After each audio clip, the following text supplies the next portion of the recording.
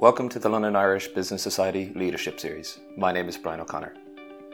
In this series, we spend time with leaders across a range of industries discussing their careers, leadership advice, and what it means to be part of the global Irish community.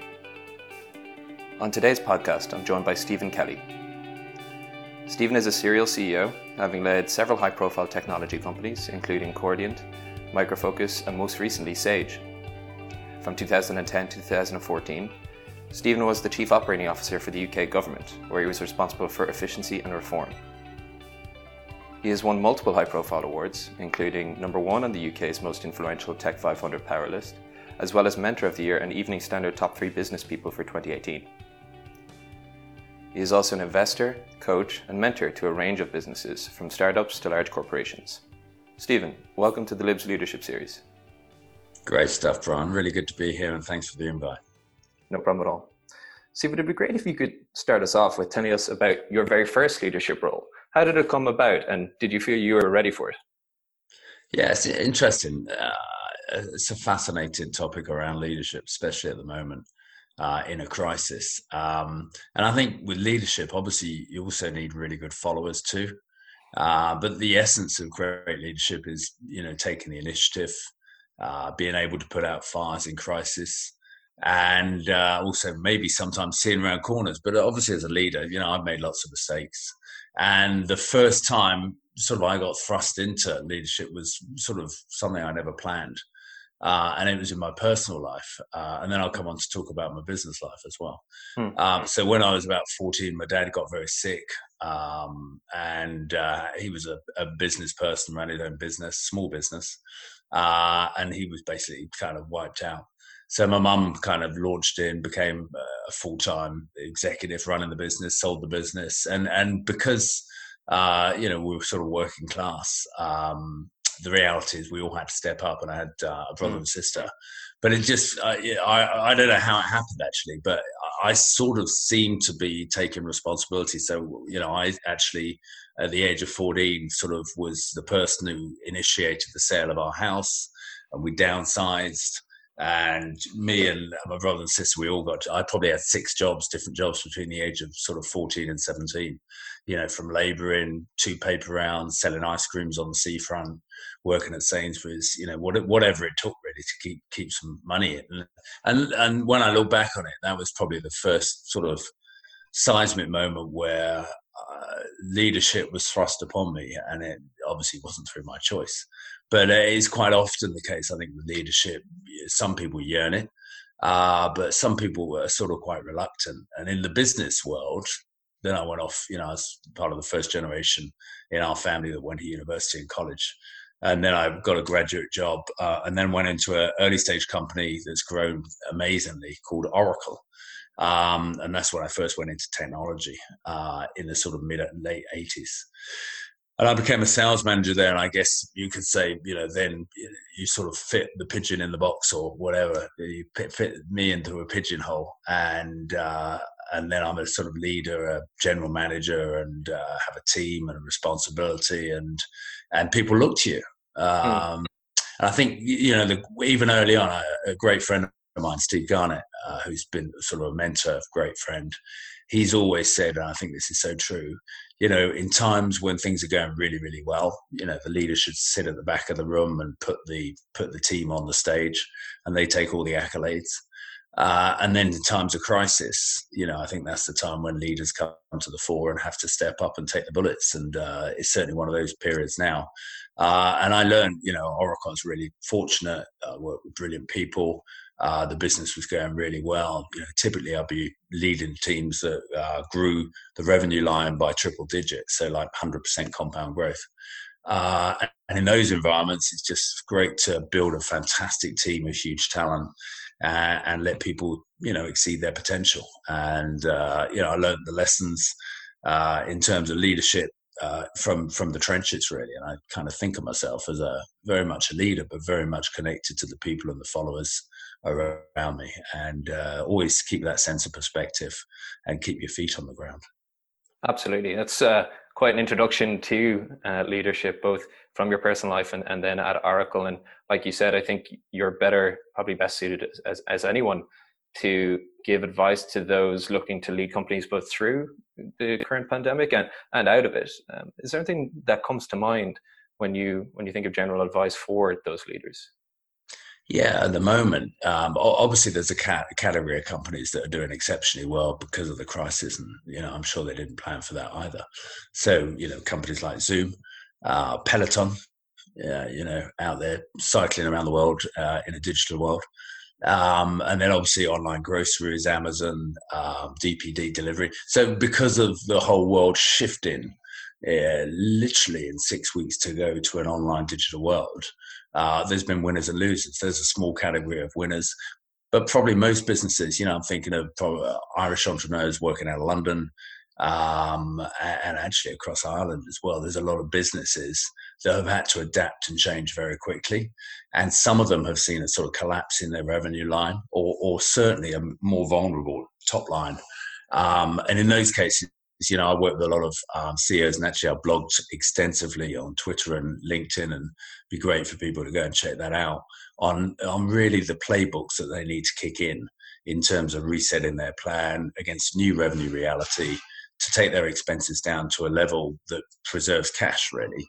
Because this, if we go into recession, as we inevitably will do, then this is going to be a time where you've got to preserve cash and keep that, because that's the fuel of both survival and then growth when we come out of it. So, I think most CEOs I know 6 weeks ago put plans together to survive, and then now they're turning their attention to how they thrive and they come out and emerge stronger. And I think, on a personal level, for leaders, I think it's really important because there's a lot of, fear, and rightly so, because there's a very tragic sort of human element around the pandemic.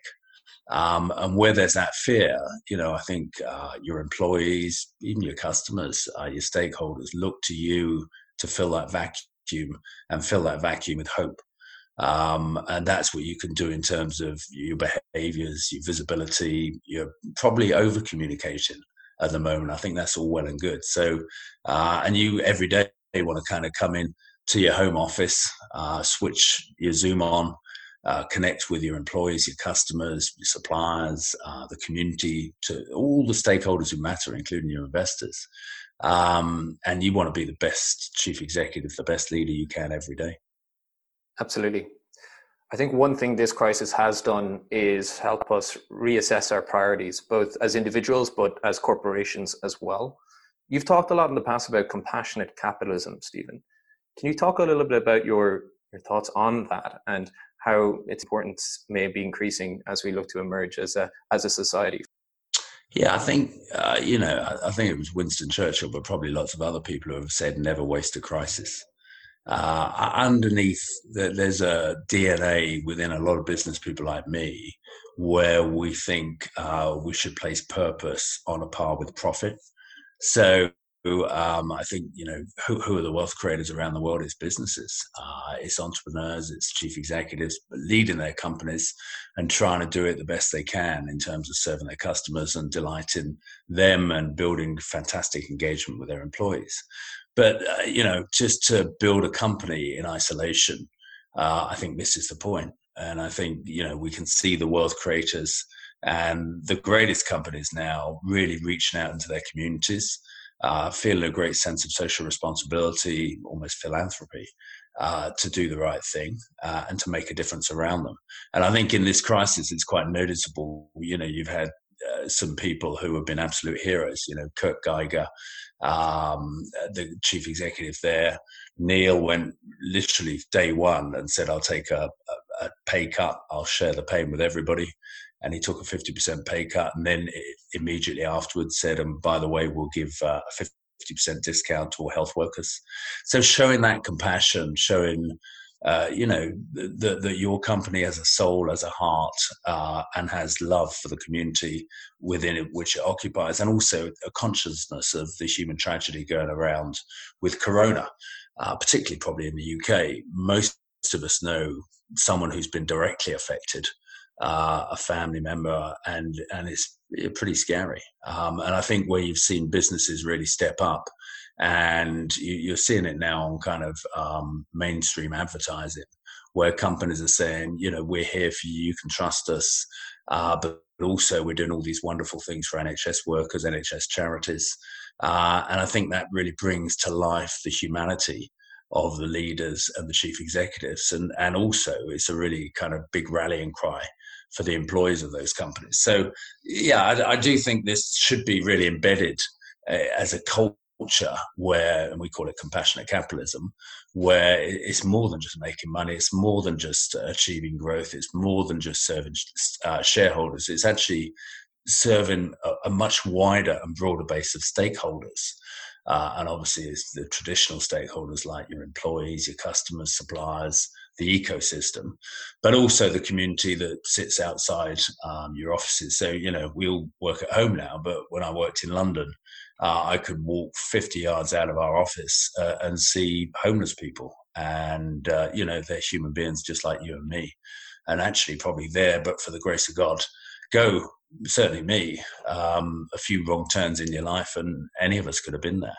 So I think just that acknowledgement and back to keeping your feet on the ground and trying to help people who have had less opportunities and less of the advantages that we have. And I think this is coming out of this. I think, it's a seismic moment where we can choose the sort of society we want to live in. Obviously we can choose much more around flexible working. We can choose, talking about much more openly around shared parenting, all these sort of opportunities to actually create a better society, a better work environment, but also a better society for the prosperity of all. So I think, it's kind of a golden opportunity that we have to sort of reset and rethink and almost reboot capitalism to make sure it serves a wider community. And, very passionate about that. And actually, there's someone who just say who's done an amazing job on this, Mark Benioff at Salesforce.com, who 20 years ago started the company and has built it to like 150 billion of value. And just, this is a key philosophy, and they've got a Salesforce Foundation that does absolutely incredible work with volunteering of their employees, plus millions of dollars for charitable causes. And it really brings to life the essence of compassionate capitalism, and it makes it very real, very tangible, and very meaningful. Absolutely. I was in San Francisco earlier in the year before the travel lockdown, and I was walking to the office I was working at and past Mark Benioff's Children's Hospital en route to work. So you get a sense of the priorities that our leaders can have and the effect that has not just on their employees, but on their communities as well. In terms of the priorities that we have as we think about, as we reflect in the time of COVID, and more generally, it'd be great to speak with you, Stephen, about what you've learned about work-life balance over the course of your career and whether it's something that can even be achieved. Yeah. And actually, I probably wouldn't say I'm a great example of this because I have in my work been pretty extreme. I've worked incredibly hard. And if I had my life again, I think the irony of now is with these 8 weeks, it really does make you think, and it makes you question the whole way you've been operating before.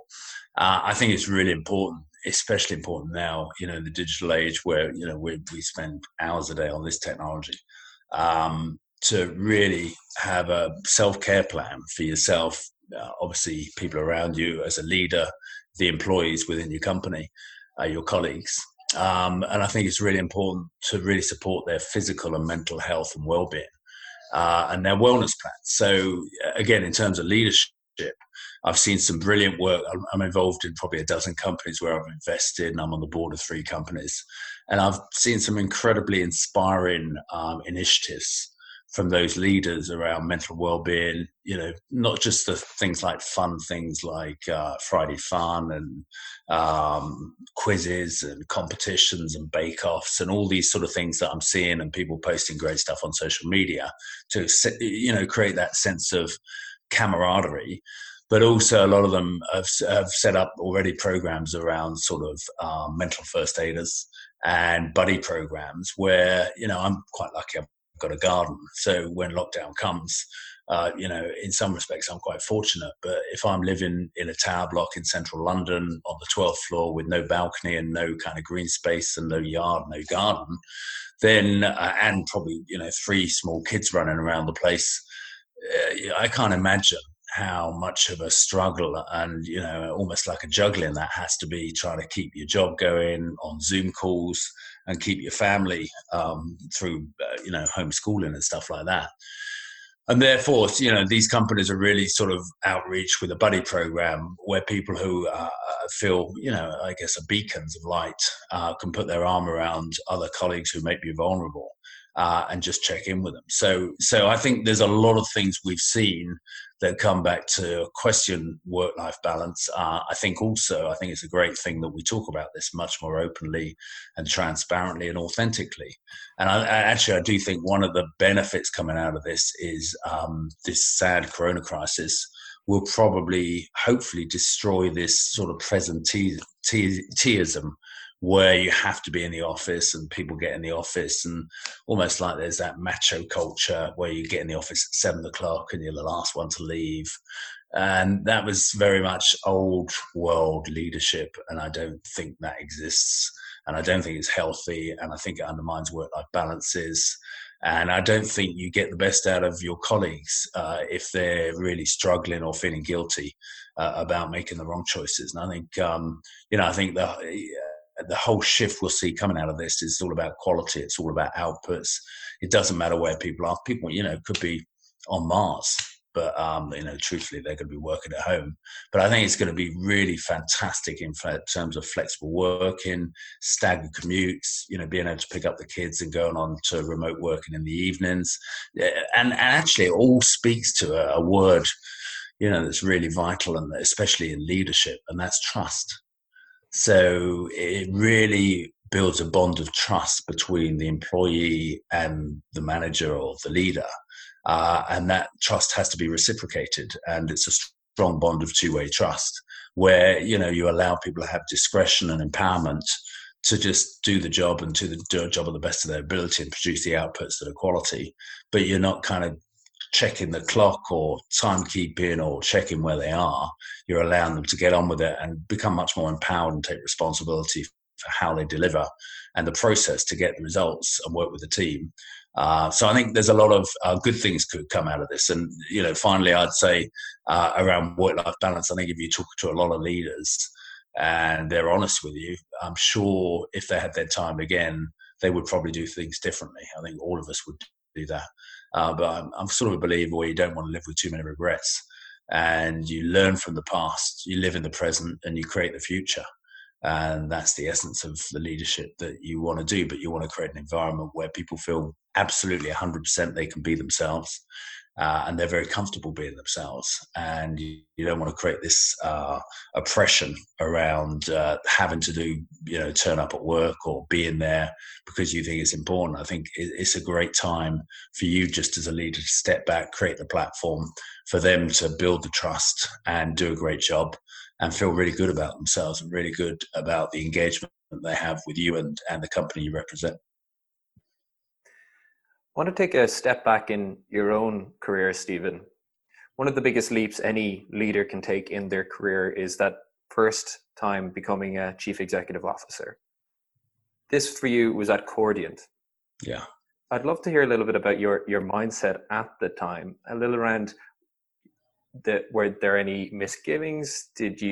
Was this something you'd had an ambition around for a long time? What was that decision like for you? In many ways, actually, I'd say some of the leadership roles that I've been thrust into, and this is one that's included, I wouldn't say I was a reluctant leader, but it certainly wasn't really planned. But I got a tap on the shoulder. The chief executive said that they were planning to become chairman. And the individual, Sam Spatafora, was a great friend, a good mentor, a great leader, and a wonderful human being. And they said, would you consider, stepping up and becoming the chief executive? So with many of these opportunities, even how you create businesses, sometimes you find a need in the market. But 5 years ago, you probably never have imagined that you'd be leading a startup. Just same for me at Cordian. I was part of the startup team, and through various circumstances, Sam decided to become chairman and gave me the platform, the opportunity. At the time, probably some misgivings. I did discuss it, but did I really think it through completely? Because most of Cordian's customers are either on the eastern seaboard, on the east coast of the USA, or over in Europe. But the headquarters was in California. So in terms of the travel, it was absolutely brutal. And I was, spending hundreds of thousands of miles in the air. And, there's one point almost I was like commuting between Europe and California every week. So there was a very big personal cost that, I underestimated. And I certainly didn't go into that with my eyes open. But it was a period, I think, where as a first CEO or a founder, even startup with kind of many people on the podcast today, it's a roller coaster ride. You learn at breakneck speed, and you do make a lot of mistakes. Certainly, as a first-time CEO, lots of things I did that I would do differently now. And you learn from those sort of failures. You learn. Ideally, you want to have a culture where you fail fast, and you learn from that. You take those lessons learned and never repeat those mistakes. But certainly, it's an interesting time. I was very privileged and honored to be CEO of a NASDAQ company. We built a fantastic culture, massive customer obsession, brilliant customers, fantastic colleagues, and we built a very successful company. However, there was lots of things, I definitely do differently. And probably one of those early on is just a golden rule of leadership is surround yourself with a great team and just remember that sense of humility. But we were struggling at the time because the market was so hot that it was really tough to hire top quality people, and there was just so many crazy. Almost like before the Corona crisis, all the hot technology companies were really competing for the best resources, the best human capital.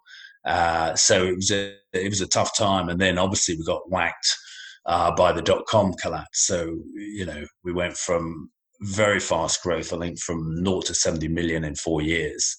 And then we, came into now a public company. I'm chief executive, and there's the .com collapse back in 2001, 2002. And I drove quite often from San Francisco down to Palo Alto, down the 101 freeway.